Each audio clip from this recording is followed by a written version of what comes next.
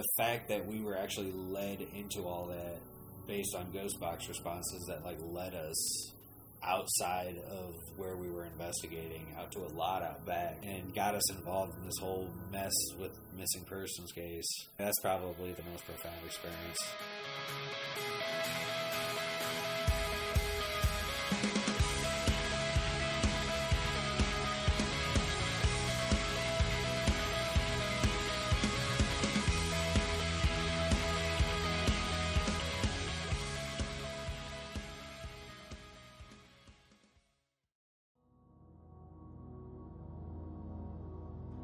Welcome to the Juxtaposed Journeys podcast. I'm your host, Eric Spitz, and in this episode I continue my conversation with Austin Maynard. As outlined in part 1, Austin is the founder of the Underground Paranormal Network, which is a network of historic buildings around the Midwest that are opened up for ghost hunts and history tours in order to raise money and awareness for preservation. Austin's interest in the paranormal world only grew after having a near-death experience himself. While he defines himself more as a paranormal experimentalist rather than an investigator, Austin has extensive knowledge on the type of paranormal equipment you can see on shows such as Ghost Adventures. You may have even seen Austin himself in shows such as Paranormal Lockdown and Destination Fear, as he recounts some bone-chilling experiences that can't easily be explained. Our conversation has a ton of information surrounding paranormal equipment, the complexities of the universe, and all of the engineering and ingenuity that comes with trying to explain the unexplainable. Be sure to give part 1 a listen before diving into this episode to get a better understanding on Austin's background in the paranormal field. I hope these concepts about the afterlife and the overall inner workings of the universe will leave you as intrigued as I was. So just sit back, relax, and get ready for Austin Maynard's journey with the Underground Paranormal Network, Part 2. I love watching different paranormal shows and documentaries, and I was watching an episode of Paranormal Lockdown, and they were at Higginsport School in Ohio, and they were, and then they mentioned Austin Maynard. I was like, wait, I know an Austin Maynard. And then they show, he's like, wait, I know that guy. Yep. It was so I went to high school with him. Yeah, it was so wild. Yeah, man, that was a cool experience. That was actually not even the first time that I had met Nick Groff. Oh, it's so cool. It was the first time I met Katrina, and the first time I met Elizabeth Saint and Rob Safi. They were really cool too. Mm-hmm. Yeah, I mean, I missed the Higginsport School, man. We had that in our possession. Like, we had keys to that place for a good 8 months before the owner, he's kind of a weird, sketchy guy on his own. Mm-hmm. Like, he's a real estate agent, but he owns like the biggest paddle boat in Cincinnati. It's the oldest steamboat in Ohio. Like, he owns it, and it's down in Cincinnati, and like he's always in a fight with the city over trying to like take care of it properly, and he just doesn't do it. He's just, but he like flipped on us over some things that we didn't even do. Like, there was a time capsule that was stolen from the school, like the 1987 time capsule, I think. Oh, okay. Or the 1980 time capsule from Higginsport, yeah, because they had it in a brick, and somehow a couple of my teammates found it. We took it out and put it inside the school, and I was thinking like, oh crap, this would be great for people to come and see when they come and investigate. They can look through this, see their names signed on the paper and all this stuff. Mm-hmm. But, I mean, the problem with Higginsport, man, there were so many people teenagers would just find ways to break into it. Mm. Like, we had people that like, scaled the fire escape and, like, was shimmying across a ledge on the wall, like, on the second story, to get in an open window that was, like, 10 feet down the ledge. Jeez. It's like, really, man? Like, these kids it's insane what they would do. And so, like, when I came in one day, like, there was glass all over the floor from a window being broken, of course. Mm-hmm. And, stuff was thrown everywhere, and none of the contents of the Higginsport School time capsule were around. Oh, that's a bummer. It's such a weird thing to steal, too. I know, and that's what was so weird about it. It was like, why? What would anybody want with a newspaper from 1980? Like, what? Right. What do you like? I didn't understand it, and I still don't understand it. But like, that's why it took the keys back, is because like somebody stole the time capsule, and I don't know what happened to it. Yeah. It's just such a shame. That place was awesome, man. I know, and I loved that episode too, and it just looked like it was just full of so much activity and stuff too. And I think you even mentioned that episode that you saw like an apparition of a boy. Yeah, Kevin, man. That's crazy. It's fun. Yeah, his name is Kevin, and the crazy thing is that I'm pretty sure that he's actually like moved over to the Middle Point School now. Oh, really? And it's like over there with us, yeah. And like it's weird, and the only reason we think it's him is because he follows us around everywhere, just like he did at Higginsport. Mm-hmm. He's mentioned Higginsport has come through a couple times on EVP or Ghostbox, but like it's never like significant enough to really say it's him. Mm-hmm. But we're pretty sure it's him. He's a little 10-year-old boy. Had like the knickers on, like the old Knickerbocker pants. Oh, wow. You remember those? I think I know what you're talking about. Yeah. Yep. Dang.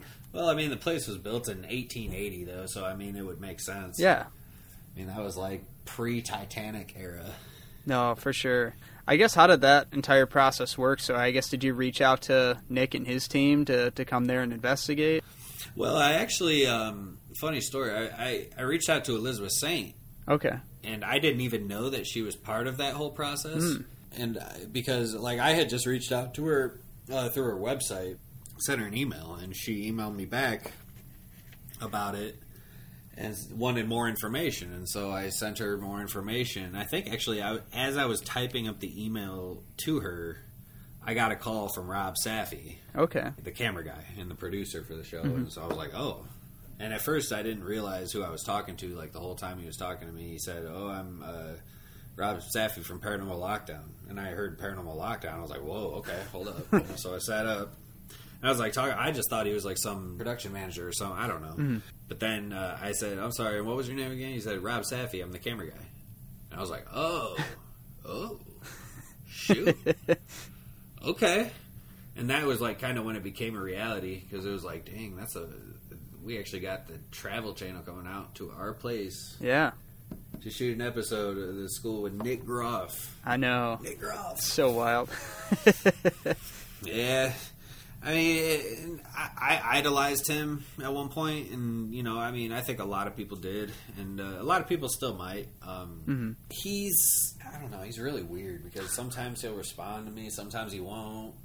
Sometimes, like, he'll just but people say, like, he's kind of been just, like, really almost too, got a big head. Oh, like, he's too good to talk to you kind of thing. He doesn't talk to people or be disrespectful like that, but, like, you get that impression, because it's, like, he's really, like, everything he says kind of gives off that, like, I really can only give you a short response. I don't really got much time to even say nothing to you, but the fact that I'm even messaging you...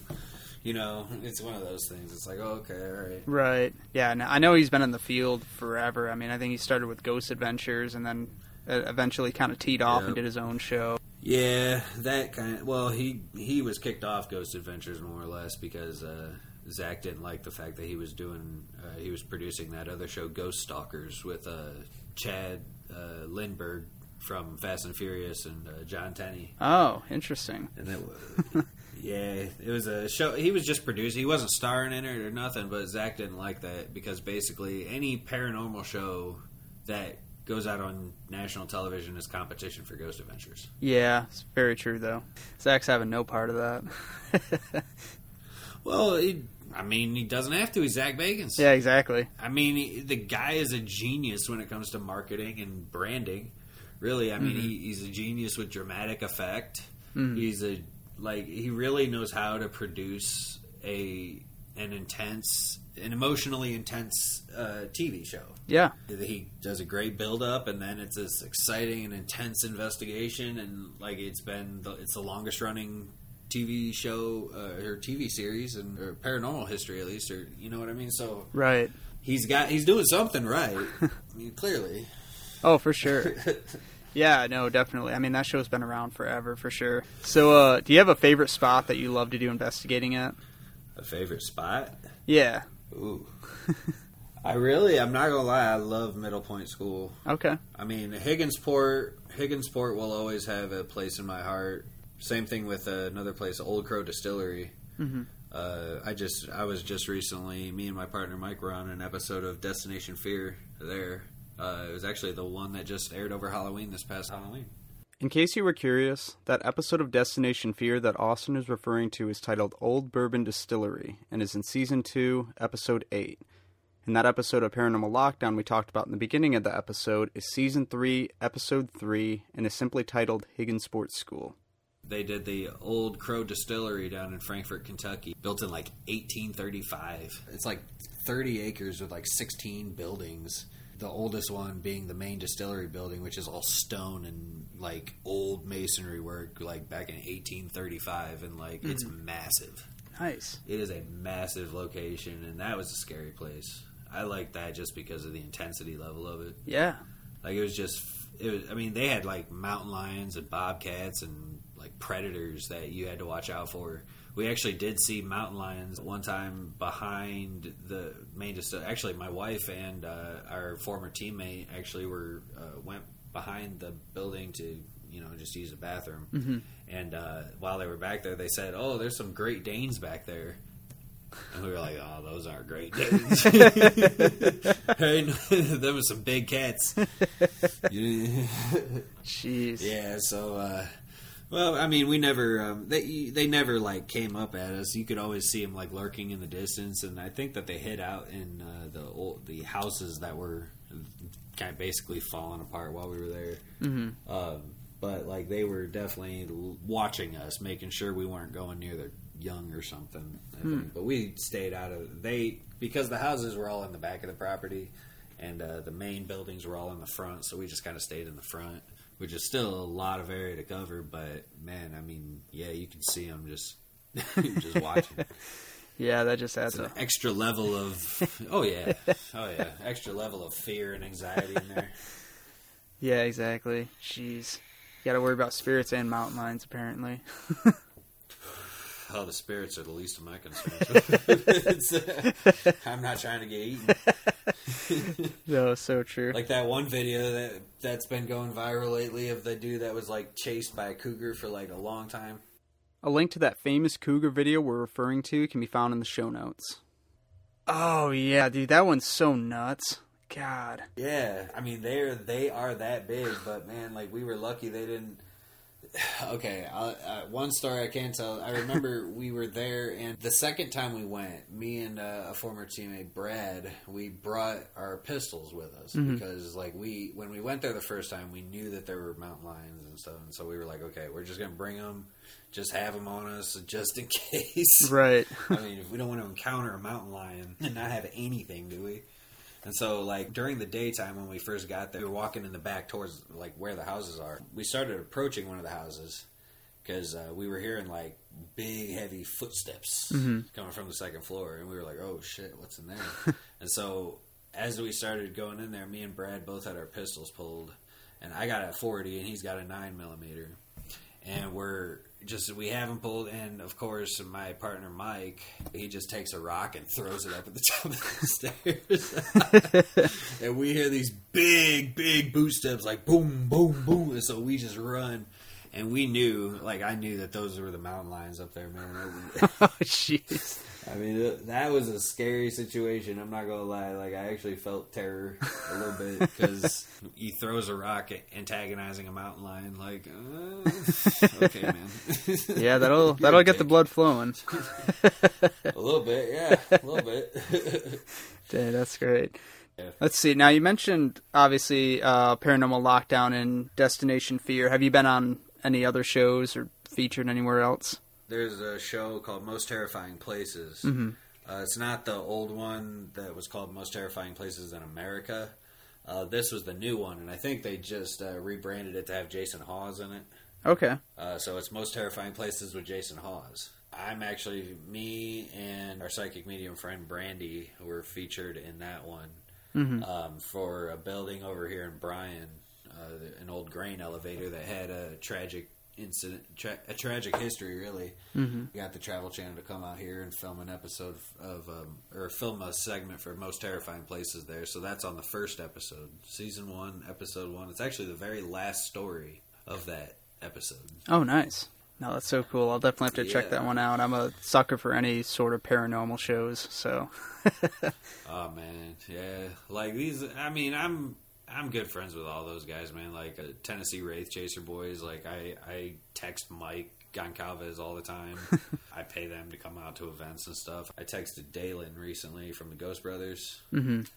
Because actually they're using one of my devices that KD built for me. It's a Talking WizKid. The Talking WizKid came out in the late 80s, so it was a little before my time. Essentially, it's an interactive computer that taught kids science, math, colors, music, geography, and many other subjects all on one device. I actually had something very similar growing up called the Little Talking Scholar, which is another product the same company VTech put out. They also had the Talking Teachers, they had the Speak and Spells, they had the Speak and Learns, the various forms of those electronic games. Well, KD started diving into circuit bending a little bit. And so circuit bending is basically like those old electronics. A lot of guitarists use them. I'm sure you know what circuit bending is. Yeah. It's basically those old electronics that make them do all kinds of wonky sounds and stuff with audio clips that's already in them. Mm-hmm. But basically, he circuit bent a Talking WizKid for me. It has a button on the top, and you can use it. And the whole idea is that they can use the segments to talk, just like a ghost box or anything else. Mm-hmm. But I ended up having to send that over to the Ghost Brothers for their second season of Haunted House Guests, I think it was. So they have that. I mean, I talk to these guys. Like, I know these guys, and I know their lifestyle, and I really don't want to live that lifestyle. Mm-hmm. Yeah. I mean, mainly it's the TWC guys. Austin's referring to the Tennessee Wraith Chasers, a group of paranormal investigators on the show Haunted Towns, which can be seen on the Travel Channel. I really wouldn't want to live their lifestyle because, like, those guys, basically, when they're not filming for the Travel Channel or whatever, they are living out of a suitcase, traveling from location to location, doing these events every weekend, being around a bunch of, weirdo fans that want pictures with them and their autographs and want to touch them and stuff, and all. It's like weird. And so for, $500, $1,000 a weekend or whatever per person, I mean, I guess $1,000, it gets old after a while, traveling all over the place every weekend because, that's all you can do because that's what you've committed yourself to, especially those guys that are like stuck with contracts with the Travel Channel and the Discovery Network and stuff, they're limited on what they can do outside of the Travel Channel's requirements, you know what I mean? Right. It kind of sucks. Like, I know they just recently got out of their contract, so like now they're kind of stuck. They don't have they haven't held regular jobs in almost a decade. It's kind of crappy in a way.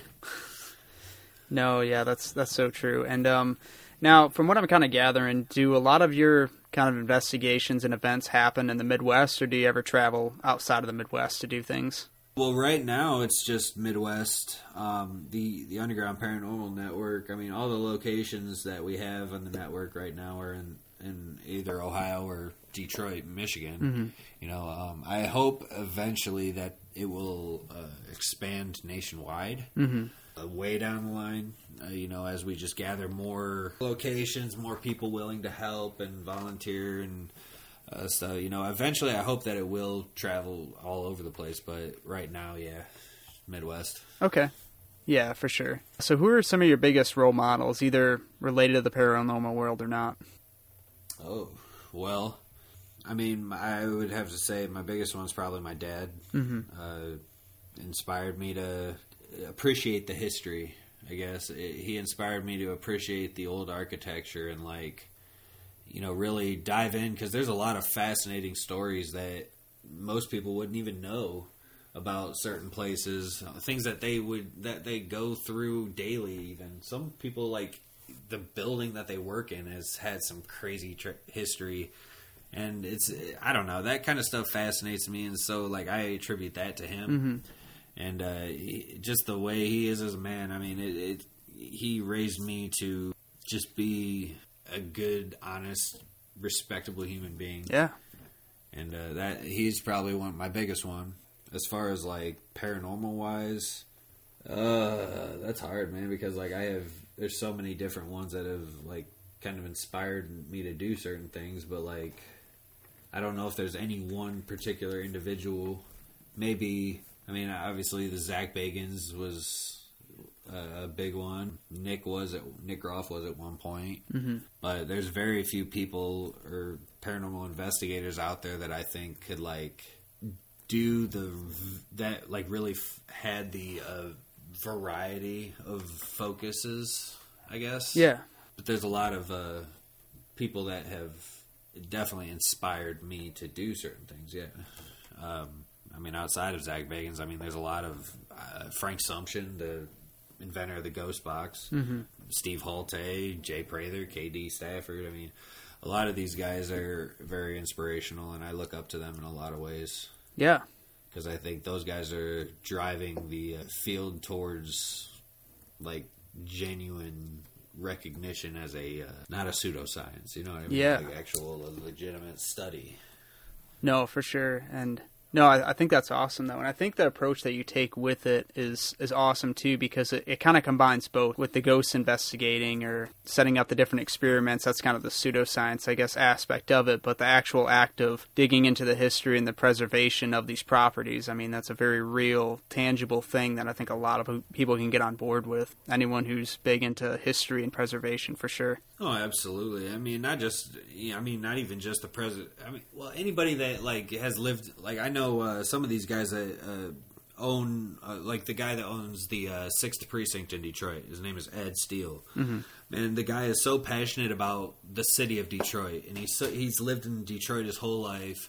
You know, Detroit is everything to him. Mm-hmm. And so, like, you know, bringing attention to his building, bringing attention to the city of Detroit is very important to him. So it's not even just about like anybody that appreciates their city, anybody that appreciates the legacy of their forefathers in general, you know, I mean, yeah, you got to be fascinated. Buildings just weren't built. They don't make them like they used to. Mm-hmm. A good way to say it, right? Architecture nowadays is crap compared to what it used to be. No, so true. Yeah, actually, someone you should look into if you haven't already is Steve Shippey, who works out of like the Saginaw area. He has something on Travel Channel right now too. I think he just has a season of it. It's called Haunting in the Heartland. But he had many documentaries on Prime just going into these different buildings around Saginaw, and like I don't know. I feel like he really digs into like the research and the investigation part of it. Yeah, and I think I mean the research. I think it's all important in it. I just think that.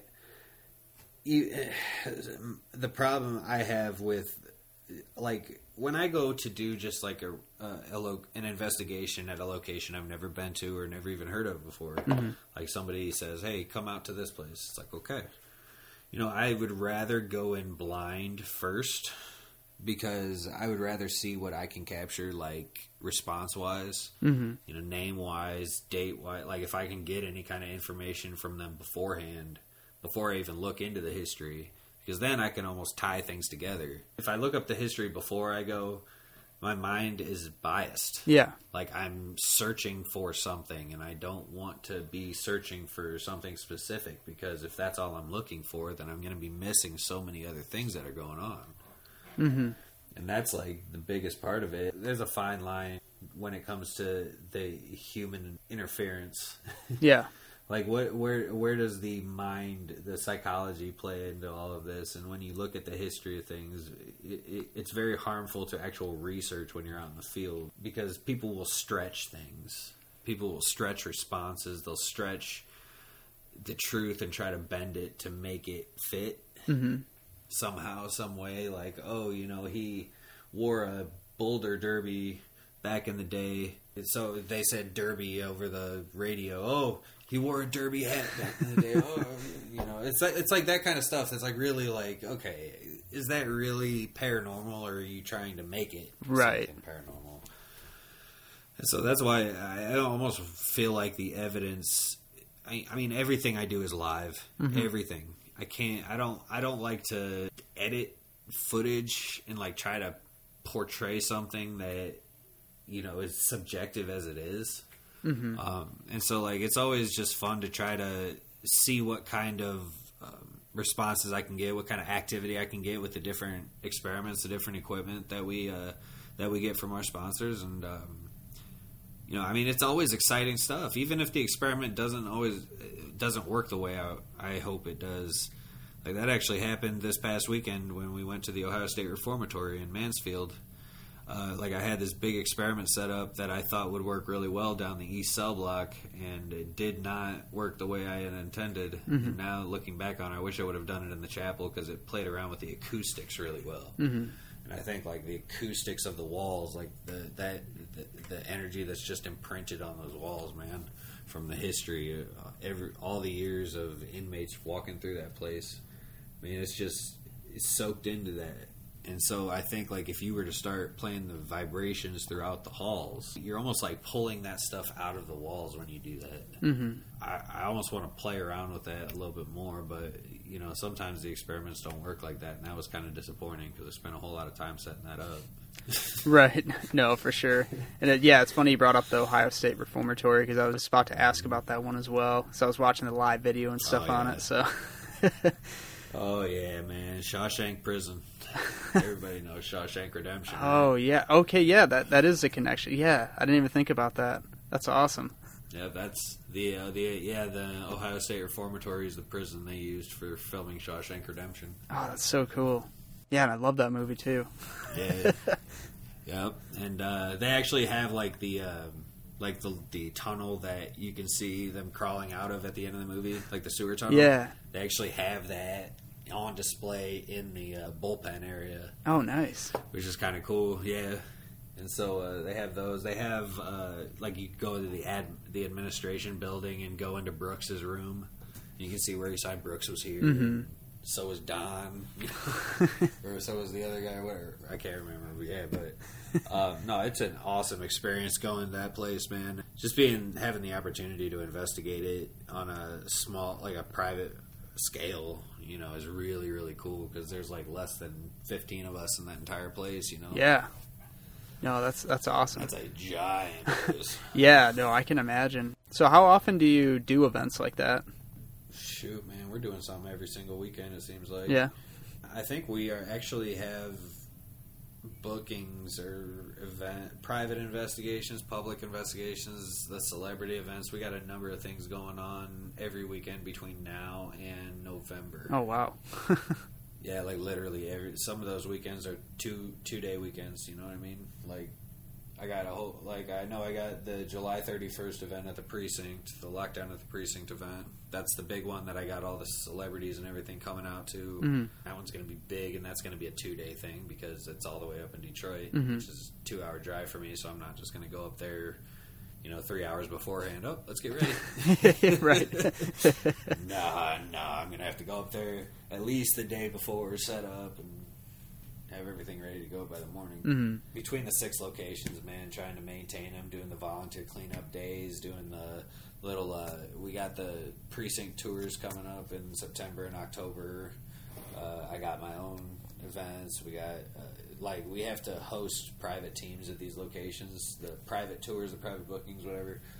Teams will rent the place out for the night. One of our crew has to go and sit there on site all night with them. Mm-hmm. Because that's what our liability insurance requires. Okay. So when we have 4 or 5 locations booked in one weekend, like out of the 6, I mean, a lot of times I have to go out there and watch the, you know what I mean? Right. And if it's not that, it's a public event, it's a private investigation over there. It's always something. No, for sure. Yeah, and that's kind of what I'm gathering. It's just a massive slew of events because you don't necessarily have a crew per se, do you? Yeah, no, I do. Okay, you do. No, we do. The Underground Paranormal Network is kind of like an umbrella for Creepy Cincinnati Paraforensics. Okay. And Spectral Ohio Paraforensics. And Spectral Ohio is up north, Creepy Cincinnati is down south. And so we kind of have 2 branches of the same crew. But those are like the investigation teams. Mm-hmm. And members of the crew are part of the UGPN, which is more of the location and builder and like advancement kind of stuff. Okay. like the private investigations that we actually do. Like we'll pay to go to locations, or like one of the locations we're going to this year at some point is Trans-Allegheny Lunatic Asylum in West Virginia. Okay. That's like the big, most infamous, insane asylum. Like that was the epicenter for lobotomy. Oh, that was the where place. Lobotomy was practiced. Yes. And so like it's this big yellow hospital building, Kirkbride building, man. It's just beautiful, but man, like you could look up some of the reasons for admittance back in the day. Like a lot of times they would admit people for just crazy things. Like one thing was like a woman who defied her husband, or like just said some like disagreed with him. Mm-hmm. Like they would admit a woman for that. Like, it was just stuff like that. It was crazy, but they would perform lobotomies on these normal people. Yeah. Just screw them up for life because that's what they thought worked. That was experimental brain surgery back in the day. It's so wild to me because, like, I think back to, like, the Salem witch trials and stuff, too, and it's crazy because if you look at some of the documented things of, like, what people accuse others of being a witch for, some of it's just absolutely ridiculous. Like, one of them, I think, was, like, a neighbor had, like, constipation, and they, like, thought it was their neighbor who was, like, a witch or something like that, and that's why he was constipated. And it was, like, actually documented. It was like, can you imagine growing up in this time period? Oh man! Like I think there was even a point in time at the beginning of the Salem witch trials, like if a woman was having her period, yeah, like they thought she was a witch or something like that. It was like, what? There were some really crazy theories surrounding that too. I think there was one that was kind of floating around out there that was saying that they think that the whole community was kind of having like a mass hysteria type thing because they didn't have like an efficient refrigeration process during that time period. So like they think that legitimately like the diet and the food they were eating was causing them to hallucinate, and they think that may have caused some of the Salem witch trial scares. This theory in particular was first mentioned in the 1976 paper Ergotism, The Satan Loosed in Salem by Linda R. Capriel. In short, the idea is that people in Salem were infected with ergotism, which is caused by ingesting a fungus that grows on rye bread that has an appearance similar to overbaked grain. The theory isn't exactly a favorite in the history circle, with several scholars arguing some of Capriel's original points. However, it's still an interesting concept to consider. More information surrounding this theory can be found in the show notes. Oh, that is entirely possible, man. I know that mass hysteria was definitely a problem because, I mean, everybody was on edge. Like, who's a witch, who's not, you know, like, no, everybody was nervous around that time. That was like... That completely took over Massachusetts back in the day. Oh, yeah. It wasn't just Salem. Salem was just the famous one. There were so many other ones, too. But, like, the original colonies, you know, even at Virginia, Roanoke had similar trials as well. Yeah, just the whole witch hunt thing. Like, yeah, everybody, I think, the mass hysteria, because there were so many people that were getting accused of it, and if you were accused, like, you had very little defense against it. And some of the tests that they would do would be like stack stones on top of you, and if you could survive, then you weren't a witch. Or like, no, they would like throw you in the ocean with a rock tied to your feet and say if you floated, then you were a witch. Right, and then... But if you died, then you were not. Yeah, so it's just like, so they're basically just drowning people. Yeah, basically, like, that's a horrible way. But they would do the same thing with the rock stacking, too. I mean, it was just ridiculous. But, like, even nowadays, you can think about it, this whole cancel culture is very much the same way. You know, I mean, and not even to get, like, into the politic aspect of things, but, like, you know, it's very much, it has a lot of people on edge. Especially when they start going through people's, like, Facebook posts and Twitter's posts from, like, 10 years ago. And I know you know, like some people, there's a lot of people out there that would like go back in their high school days where they're like dropping the N-word in those rap songs. They just like post the lyrics on their Facebook page. It's like, oh crap, better go back. Yeah. They're gonna ruin me. Right. No, it's so true though. I think it's just ultimately comes down to like a us versus them mentality, and I think that's very true today. You know, as it was then. I mean, we're not exactly accusing everyone of being witches, but it's like it comes down to like if you have a certain political belief or something like that, like they're canceling you out of your life and stuff like that. Like, I don't want anything to do with you and all this stuff, and it's crazy, you know. I mean, there's a number of other things that people have been getting into. I mean, even like the sexual assault or like sexual inappropriateness kind of things, like a lot of people would consider sexual harassment. You know, they'll like go back. There's some celebrity they got from like that like had something happen like 20 years ago or 10 years ago or something, like way beyond the statute of limitations, and like they're pulling them out, and like that person was fired for something that like happened 20 years ago. And I like look at that, man. It's like I'm not even the same person I was 5 years ago,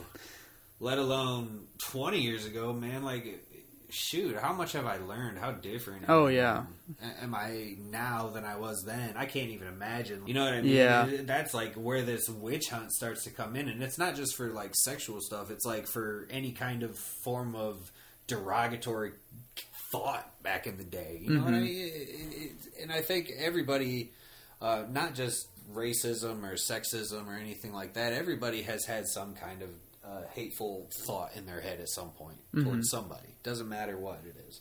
And it is becoming a witch hunt to where everybody is throwing stones from glass houses. You know what I mean? And it's just crazy. And I think that even that energy kind of riles up a lot of things too. I think that that's why Salem is such a haunted place. Oh, for sure. Honestly, it's not even necessarily just the deaths. It's just like the fear, the people living in anxiety and on edge just because they didn't know, like, I could say the wrong thing to one person, and I could say something and they take it completely the wrong way, and now I'm a horrible, disgusting human being or something, you know?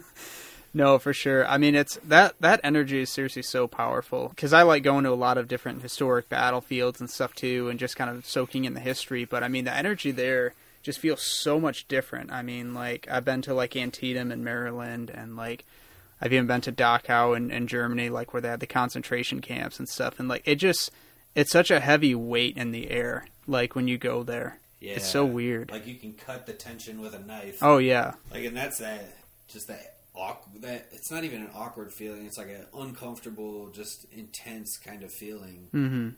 That even, I mean, like, yeah, if you were to like walk through the buildings of Auschwitz, like you were to walk down the roads of Auschwitz, you know, the death camp.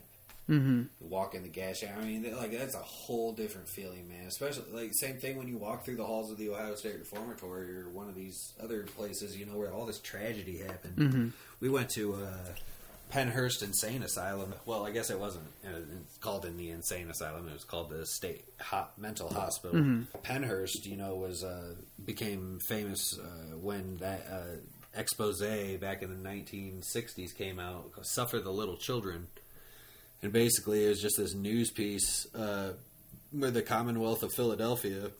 A news reporter basically went there and like saw how disgusting it was, and finally like did a 6-part news piece that kind of exposed like how horrible the conditions were. And it wasn't because like the staff didn't care; it was because they were severely underfunded and overcrowded. Oh yeah, like people would just drop their quote-unquote disappointments off. You know, they would just drop them at the front door and say, here you go, and then leave. Never come back for them. Yeah. And just, you know, even that kind of energy that child feels as their family is leaving them behind. Just dropping them off as if, like, they didn't love them, didn't care. I mean, that energy itself is so intense, and that lingers for so long. Like, when you walk through those halls, it's almost like you can feel that. You can feel just the raw emotion that these kids felt, like, as they were just left here to basically rot and roll around in their own filth. Oh, yeah. Because there's, like, one nurse that takes care of 200 patients. It's, like, insane. No, for sure. I mean, the treatment of mental health it's evolved and grown so much from what it used to be, and it's so crazy. Yeah, like there almost just used to be like a big stigma with it, to where if you had anything going on, you know, you were just labeled crazy and just, you know, put in an asylum. But now it's actually being taken, you know, more, I guess, serious in a way to where you can actually get diagnosed with different things and have more care and compassion looked into for yourself. And it's actually more socially acceptable and normal to like have a therapist and go to therapy, and there's not that weird stigma that used to be with it if you do that or something. Yeah, and that's mental health kind of, it definitely comes back to me because, you know, when I suffered that that sudden cardiac arrest, lethal arrhythmia. You know, I mean, I just collapsed, and I suffered a severe head injury or a traumatic brain injury. So, like, I was suffering from frontal lobe inhibition and short-term memory loss for like the first like couple months after I woke up from the coma. So, like, people, like, my mom described it. I was like 10-second Tom from the movie 50 First Dates. Oh, really? Jeez. Yeah, like, whereas, like, I would see the needles and the IVs all in my arms and everything, and I'd be like, dang, what happened? And then, like, 10 seconds later, like, I'd look down again and see it, like, dang. You know, like, dang. But, like, yeah. But, I mean, outside of that, I mean, I suffer from ADD and clinical depression, too, or chronic depression, I guess. And anxiety, of course. They think, you know, some borderline personality disorder in there, too. I don't know. There's a whole bunch of things that I take a whole bunch of medications for. But I think a lot of that, you know, stemmed from... It's more amplified because of the traumatic brain injury that happened. I mean, really, they didn't even think I was going to be able to come out of the vegetative state I was in. Oh, wow. I mean, because I wasn't responsive in any way. Like, I was breathing. I had to be force-fed. I was on a breathing machine. And, like, I wasn't, like, responding to anything. But, like, at some point, I guess, I was able to wiggle my toes on command.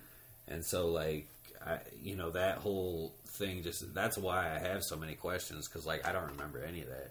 Yeah. And obviously, I remember... I mean, I know that I had the traumatic brain injury. I mean, there's a state of consciousness in between life and death, clearly. Yeah. I mean, just recently, actually, they were scientists. I can't remember where it was. They, but I mean, it's been all over the science news lately. They were actually able to communicate with lucid dreamers in real time. For those who are unfamiliar, lucid dreaming is a state of mind in which the dreamer is aware that they're dreaming. And this happens during the REM stage of sleeping, or rapid eye movement.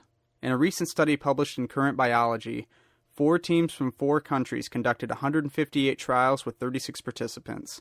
Simple yes or no questions were asked, in addition to simple math questions.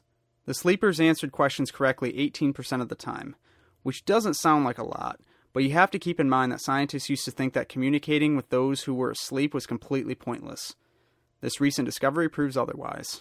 It seems like it should be a bigger breakthrough kind of thing than it is. I mean, I think I see that as a bigger breakthrough than most people do, because when you look at lucid dreaming, I mean, that's what they call astral projection. Yep. You know, astral projection is like, I mean, that's basically what the whole Stargate project in the 90s was. You ever heard of the Stargate project? I feel like I have, but if you want to briefly go over it, that'd be awesome. You ever watch the movie The Men Who Stare at Goats? Oh, man. I've heard of it, but I have not seen it. Okay. Well, basically, the U.S. military back in the late 80s, early 90s, they formed this classified program called the Stargate Project. And the whole idea was kind of to weaponize psychic abilities in a sense. They were trying to study them, and, like, they wanted to try to use, like, remote viewing for strategic purposes to, like, see enemy bases and find where people were and stuff like that, you know what I mean? And try to infiltrate their layers from afar. Or the whole idea with the goats was, like, that they would have these psychics these people try to stare at one of those fainting goats. They also did it with canaries, too, but, like, the whole idea was that you were supposed to sit, like, 10 feet away from them in a chair, and without moving, without blinking or anything like that, you're supposed to try to make that goat faint. Those goats, the fainting goats, they don't necessarily faint, but, like, their muscles, like, lock up when their heart rate gets to a certain point, like when they're startled or when they're excited. So the whole idea was that they had to, like, excite this goat and enough to make it faint without moving, without making any kind of facial gestures or anything. You just kind of had to use your mind, and that was, like, the whole point of that study. And apparently some people were able to do it. I mean, they were actually... You think about this, man. They had the top scientists in the world on these projects. You know, it's the military. Of course they do. They found several things. I mean, they found that some of these things were actually working. And I actually personally know, I've talked to him before, a guy by the name of Kevin Baird. He was a former psychic soldier in the Stargate Project. Okay. And he was actually released. He was honorably discharged, but like he claims his discharge was because he was able to tell his superiors some information that he was not supposed to know. And they thought he was hacking into the computer systems and shit, but they could not like find any... Sorry, I didn't mean to cuss. No, you're good.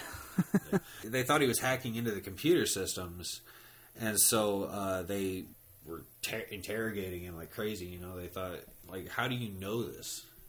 And he's like, well, I'm psychic. I'm doing what you wanted me to do.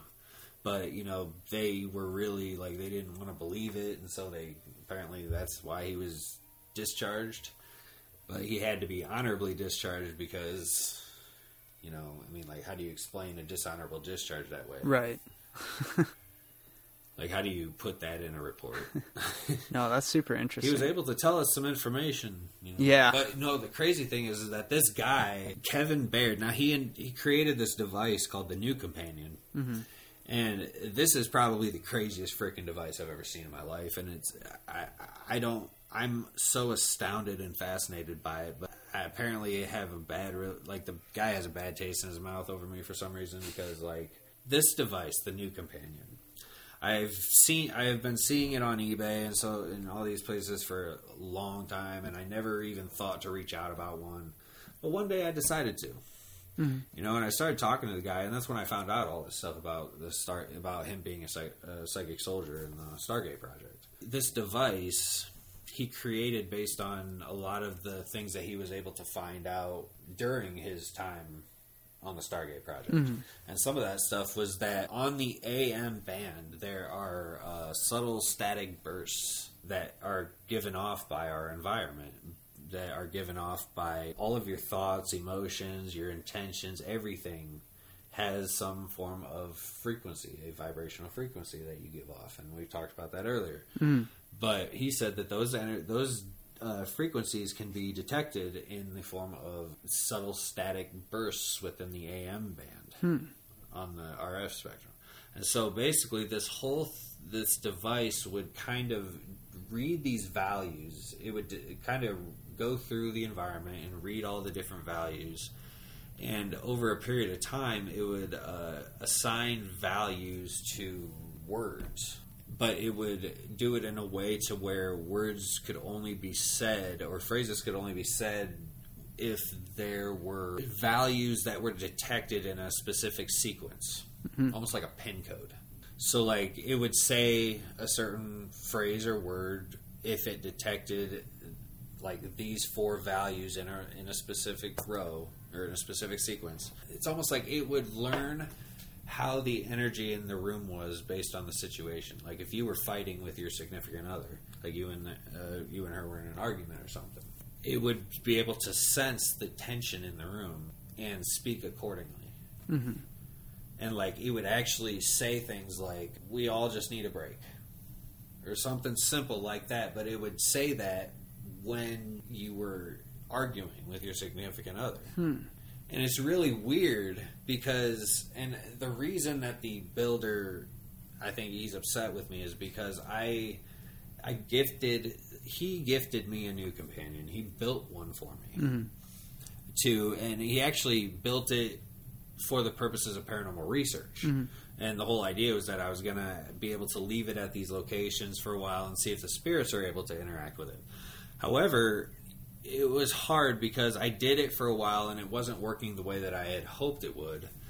And so I thought, well, what if I let this psychic medium that was local to us and she was on our team for a while, you know, I felt like, you know, what if we let her bond with it? Like, what if we let it just stay over at her house and let her interact with it and let it pick up on that environment and see if it reacts that way. And man, like this thing started working crazy good, man. Like there were things like it would say just the most relevant things at the most, like at any opportune moment. Like it was just so perfect, everything that it would say in reaction to what was actually going on. And you wonder, like, how in the hell does it know that we were arguing, or how does it know that we just needed to eat, or like we were hungry, we were thinking about dinner? How does it know that?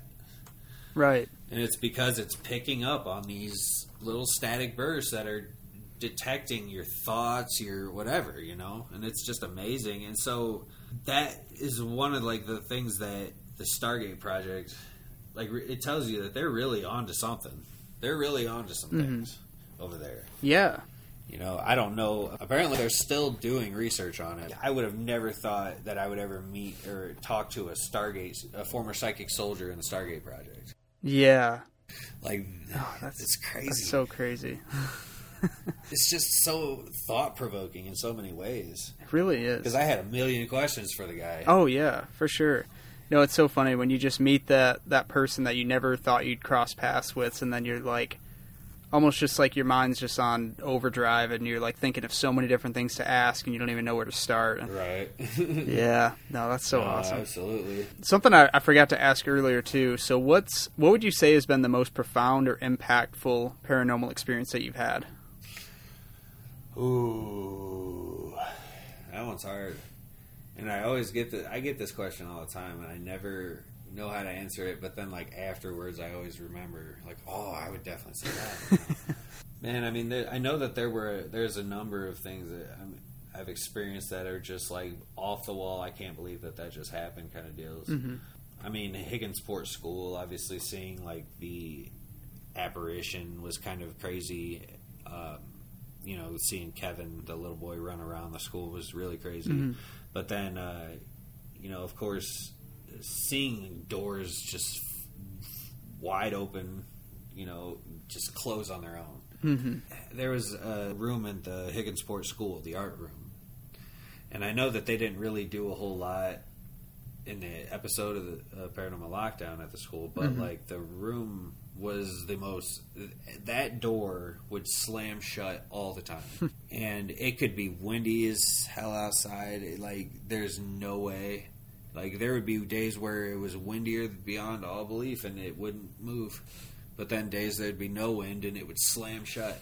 And it's a heavy door. So we actually took it to a test one time. We took a leaf blower that had like a 250 mile per hour blower on it. Mm-hmm. We had to get 10 feet away from this door with this thing at full force, like 250 mile per hour air blasting at this door to make it move. Jeez. We had that happen a number of times, and those are always like some of the craziest things that I can't believe just happened. Yeah. Oh, I know exactly what it is now I think about it. I remember. My most profound experience, man, and it's kind of one of the toughest ones that I have to deal with, and I'm still kind of like reeling from it. The whole Corey Glossett situation in Middle Point. Mm-hmm. The school is somehow conveniently located within a triangle formed by these three homes. Corey lived in a duplex. He lived in the top floor of the duplex across the street from the school. And Corey Glossett has been missing since 2016. I should kind of mention that right off the bat. Mm-hmm. We had no idea. Oh, yeah. So Corey lived across the school. The number one suspect in the case lives across the field to the left of the school if you're looking at it.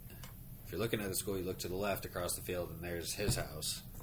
And then they thought that this other guy that lived behind the school in a house that, I mean, this guy was a hoarder, mm-hmm. and you can tell. But he just recently passed. But like these three houses formed a perfect like triangle around the Middle Point School. Corey went missing back in 2016, and he's still missing. Still don't have any clue about what happened to him. The CSI and the FBI and all these people, they actually came out and they dug up this dude's yard because they were so convinced that he was there. Mm-hmm. You know what I mean? And so, like, we were investigating at Middle Point one night. We were doing a live feed with my good friend Chili. Greg Childress, he's done a lot in the music business. I just don't know. I don't know why we were upstairs investigating at the school, and I thought to myself, you know, I just asked, do you know what happened to Corey? And that question like led us, like we were using a ghost box that It's called the Ink Box. It responded to that question and it said, like, Corey Glossett. And it, like, started saying all kinds of relevant information. And it actually, like, the responses led us out of the school, outside, into a lot behind the school. And it was just the weirdest freaking thing, dude, because, like, in this lot, the lot is, there's a tree line that kind of hides most of the lot. And behind this tree line, during this session, it led us out behind the tree line, and there just happened to be this, like, 6 foot long, 3 or 4 foot wide mound. Like, it looked like it was dug maybe a year ago.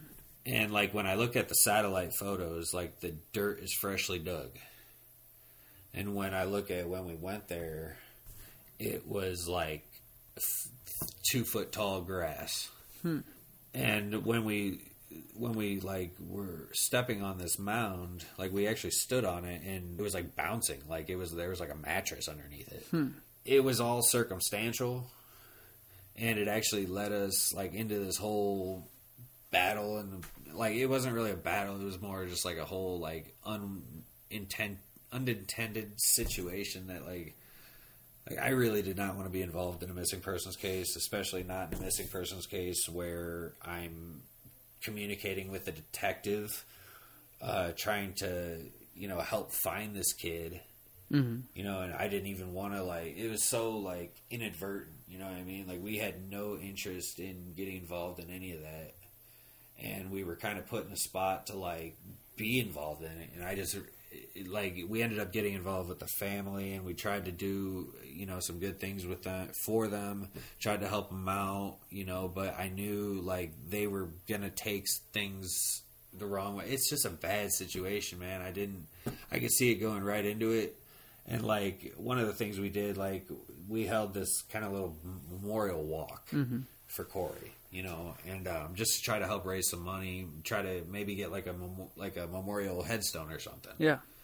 And I knew, I have a good friend who actually owns a number of, like, really nice granite headstones that, because he'll buy things and try to flip them, and he actually owns a number of haunted buildings that we work with in Bryan.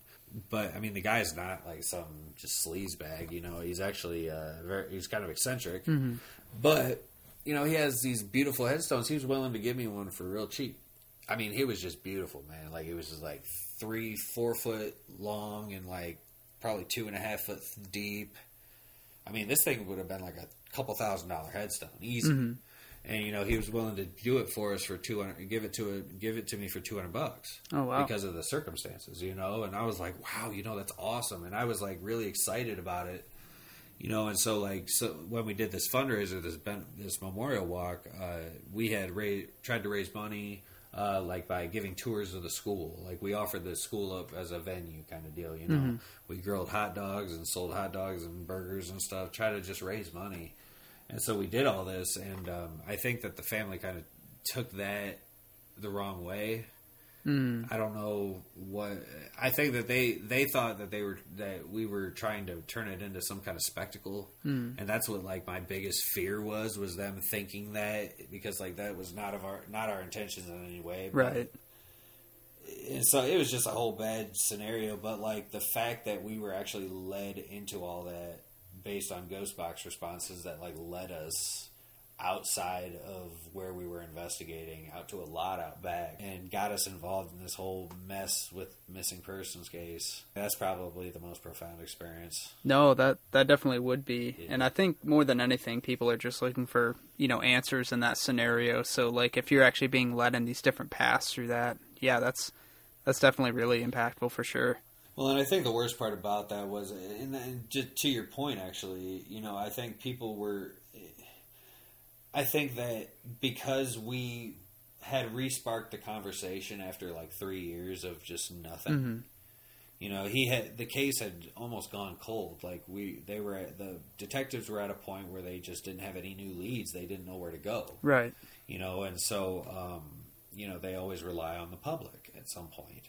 And when nobody's talking or whatever, it's fine. But when we did that, it actually re-sparked the conversation all across the area like thousands of people. I think we ended up getting like 13 or 14,000 views on that live stream. It like re-sparked a lot of the conversation, and people were coming forward left and right with information.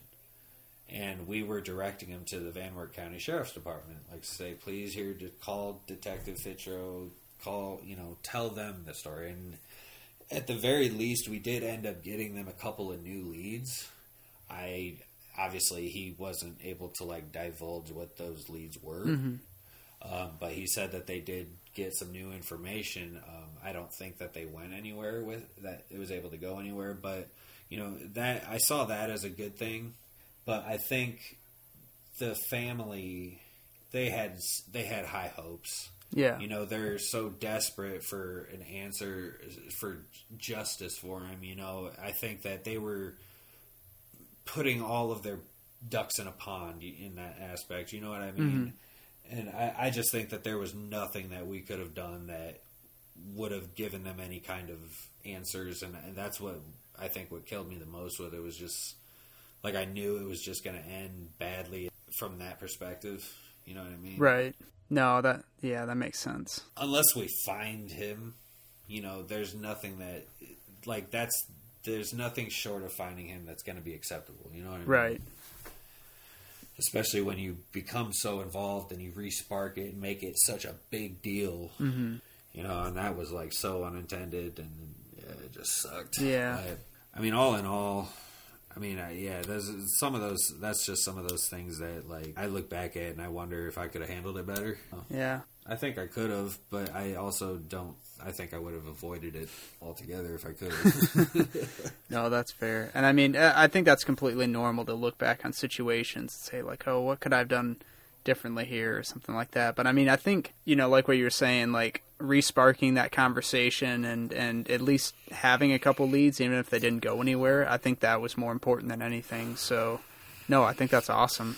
Yeah, and that's the way I try to stay looking at it, because that's one of the things I struggle with a lot, is how I affected that family, because even it was not meant to be a spectacle. We didn't want it to be a spectacle. We were kind of just following up with what we were doing, and it led us to that point. I think we definitely got wrapped up into that, and it put us into a spot that we were not prepared for. But after 3 years of nothing, and then you suddenly have thousands of people talking about this. That was the only good thing that I saw out of it. But like, even from the get-go, I had a feeling, because unless we find Corey, like, what are we going to do that's going to be beneficial to this family? We're just playing with their emotions at that point.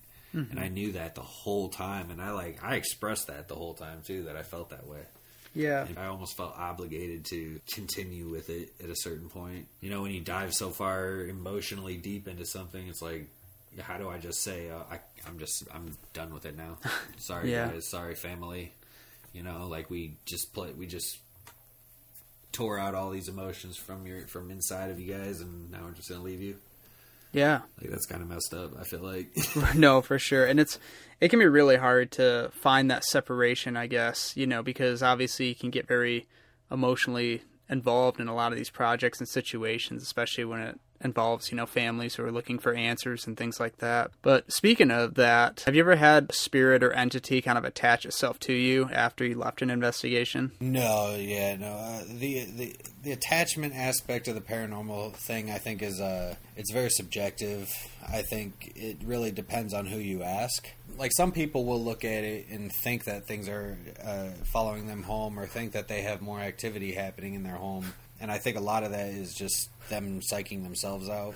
Not to say that there aren't people that have spirits that follow them home from locations, but it's one of those things, like, out of the thousands and thousands of people that have come through the locations, they chose to follow you. Out of everybody, they chose to follow you. Right. Yeah, and I think what we were talking about before, too, I think it all comes down to intention, too. Like, if you're egging something on or doing something or just kind of like, opening doors or something like that, I think something is more apt to kind of follow you or attach itself to you in instances like that. In that instance, I guess some people have to be mindful and careful and stuff like that, and learn how to separate, I guess. Yeah, and a lot of people will use various forms of protection as well, but I think a lot of it's all like mental. Like, it's all your perception of things. And I think, like, if you want to believe that a spirit followed you home, maybe a spirit did follow you home. Mm-hmm. You know, I mean, that's where, the paranormal is so, it is subjective, so it doesn't really matter. Because somebody that doesn't look for it, doesn't care about the paranormal field, is not going to recognize anything. And they're going to say, oh, no, I haven't had anything. And that reminds me, too, like, have you ever had anybody, I guess, out at your events or anything who may have just been kind of a skeptic and maybe kind of had mind-blowing experience while they were doing the event? Oh, yes. So too many times to count, to be honest with you, man. I remember one particular instance, actually, down at the Middle Point School in Middle Point, Ohio. There was a guy and his wife that came out, just a small little public thing we were doing, and this guy, his wife was a full believer of the paranormal. And she watched all the shows and everything, but her husband, like, this guy was just like, hey, it's bullshit. There's no way that a dead person is speaking to me, or, that there's other realms. And I was like, okay, man. So, like, we went through the entire night, and then at one point during the investigation, I had him hold a device called the Direct Link.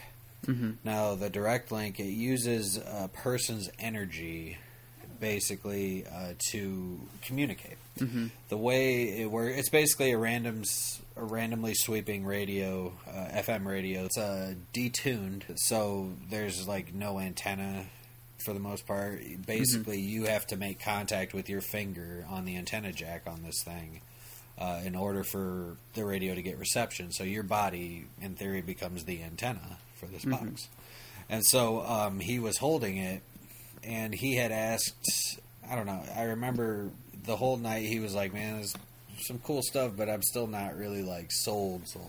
Mm-hmm. And we ended up going into the gym, and I had him hold the Direct Link. He asked, like, what did his mother used to call him when he was a kid. And it actually, like, said it through the Direct Link loud and clear. And I can remember the look on his face. Like, he just got so wide-eyed and so pale. He was like, there's no way in hell that a radio station or something would just happen to say this word at the perfect time right after you asked this question. Mm-hmm. And it's like it was a Spanish word, so I can't remember exactly what it was, but it wasn't something that you would just hear on any FM station, you know what I mean? Right.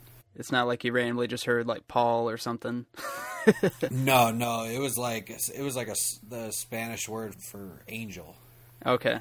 Like, because his mom used to call him her little angel, and so, like, she would say it in Spanish. I don't know what the Spanish word for it is, but yeah, it's something like that. Something very specific too. So it's not like, why would it just happen to say this one word?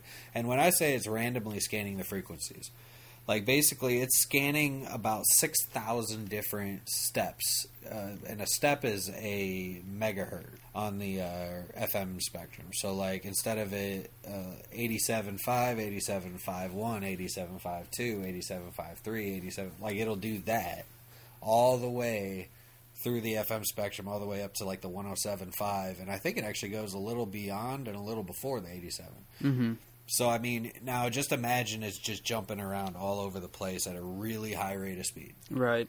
Like, there's no way two words are coming through this box at the same... I'd be surprised if a full word was able to be said through this box when it's going the speed that we had it. Mm-hmm. And then just for that one particular instance, that one word came through at the perfect moment. Right. I mean, it's really mind-blowing.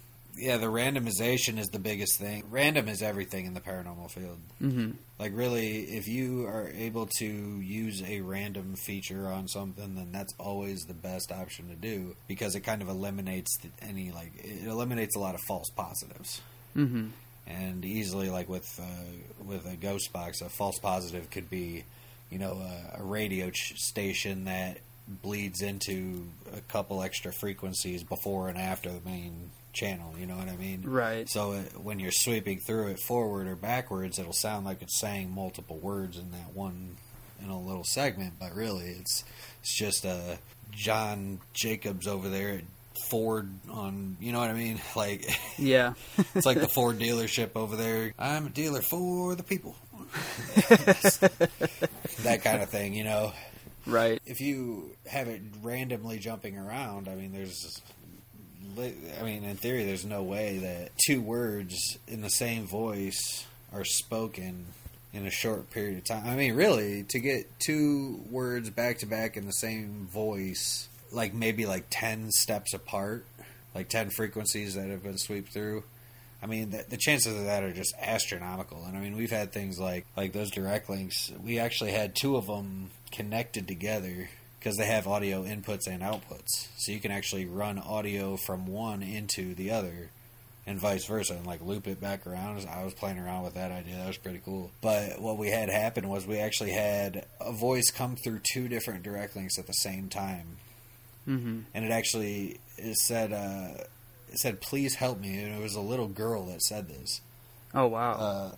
Or no, it said, let me go. Sorry. And, I mean, it was so clear and faint. We call those a direct radio voice. Mm-hmm. Because it's not coming from the radio chip itself. It's coming after the radio chip. So, you know, where's that voice coming from? You know what I mean? Yeah. But the direct link, I mean, just the fact that we got that voice coming through two separate direct links going at different speeds, both scanning randomly. Mm-hmm. Like, that's where that fascination lies. And so for a guy to experience something just as direct as that, you know, it's just so amazing. Oh, no, for sure. It really is.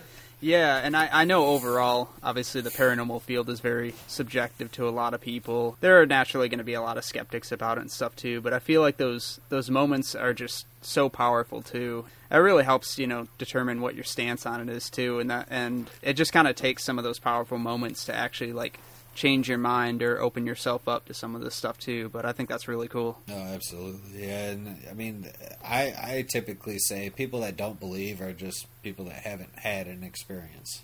Right. No, so true.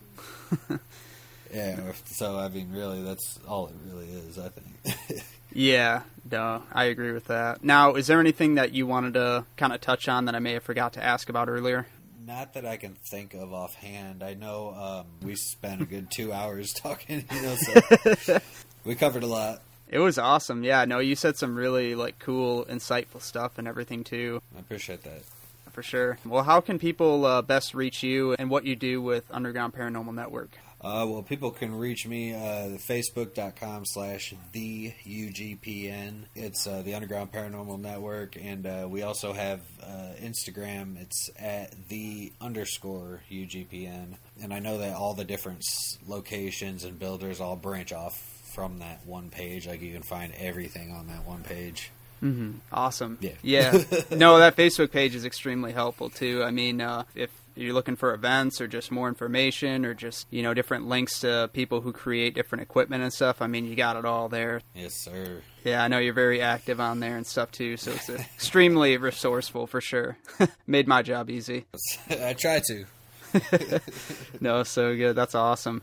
Well, cool. Yeah. And yeah, like you said before, I mean, we had so much, you know, content and stuff from before that I think is really great and stuff to use. So I'm really excited to put all this together and stuff. And like I was saying before, I absolutely love what you're doing too, like taking the whole paranormal approach to preservation and actually trying to preserve these buildings and keep the history there and tell the stories really and get the right people involved and get the volunteers in. No, I think it's really awesome what you're doing, man. No, I appreciate that, man. I really do. It's a collective effort from not just me. I mean, really, my whole crew. You know, it takes a lot. It just takes a lot out of us, and so, you know, every bit of support, every bit of you know, even just a share on Facebook or whatever is so helpful to us because it gets more eyes on the projects. Mm-hmm. And of course, you know, you're gonna have to come out at some point and experience one of these locations as well.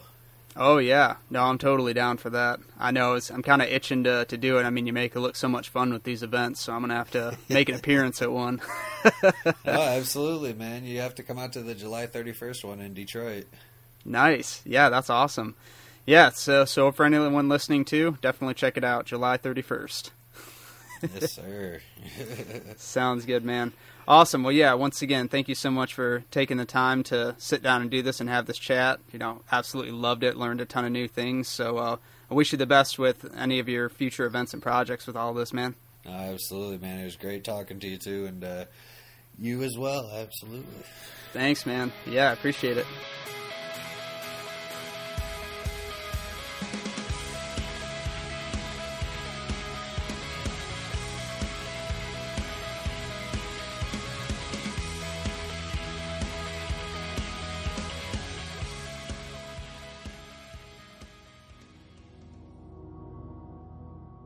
Thank you so much for tuning in and checking out the show. Links to all of Austin's pages can be found in the show notes. If you like what you heard, please make sure to subscribe and leave a review for the Juxtaposed Journeys podcast. Any feedback is always welcome and appreciated. If you're an entrepreneur, creator, or live an interesting lifestyle, send an email to juxtaposedjourneys@gmail.com with a brief description for a chance to be featured in an upcoming episode. The Juxtaposed Journeys logo was designed by Darius Norwood. The website was designed by Elise Benner, and music has been provided by Young Pioneer. Editing, mixing, and interviews are conducted by yours truly, Eric Spitz. Thank you for listening, and remember to never stop exploring.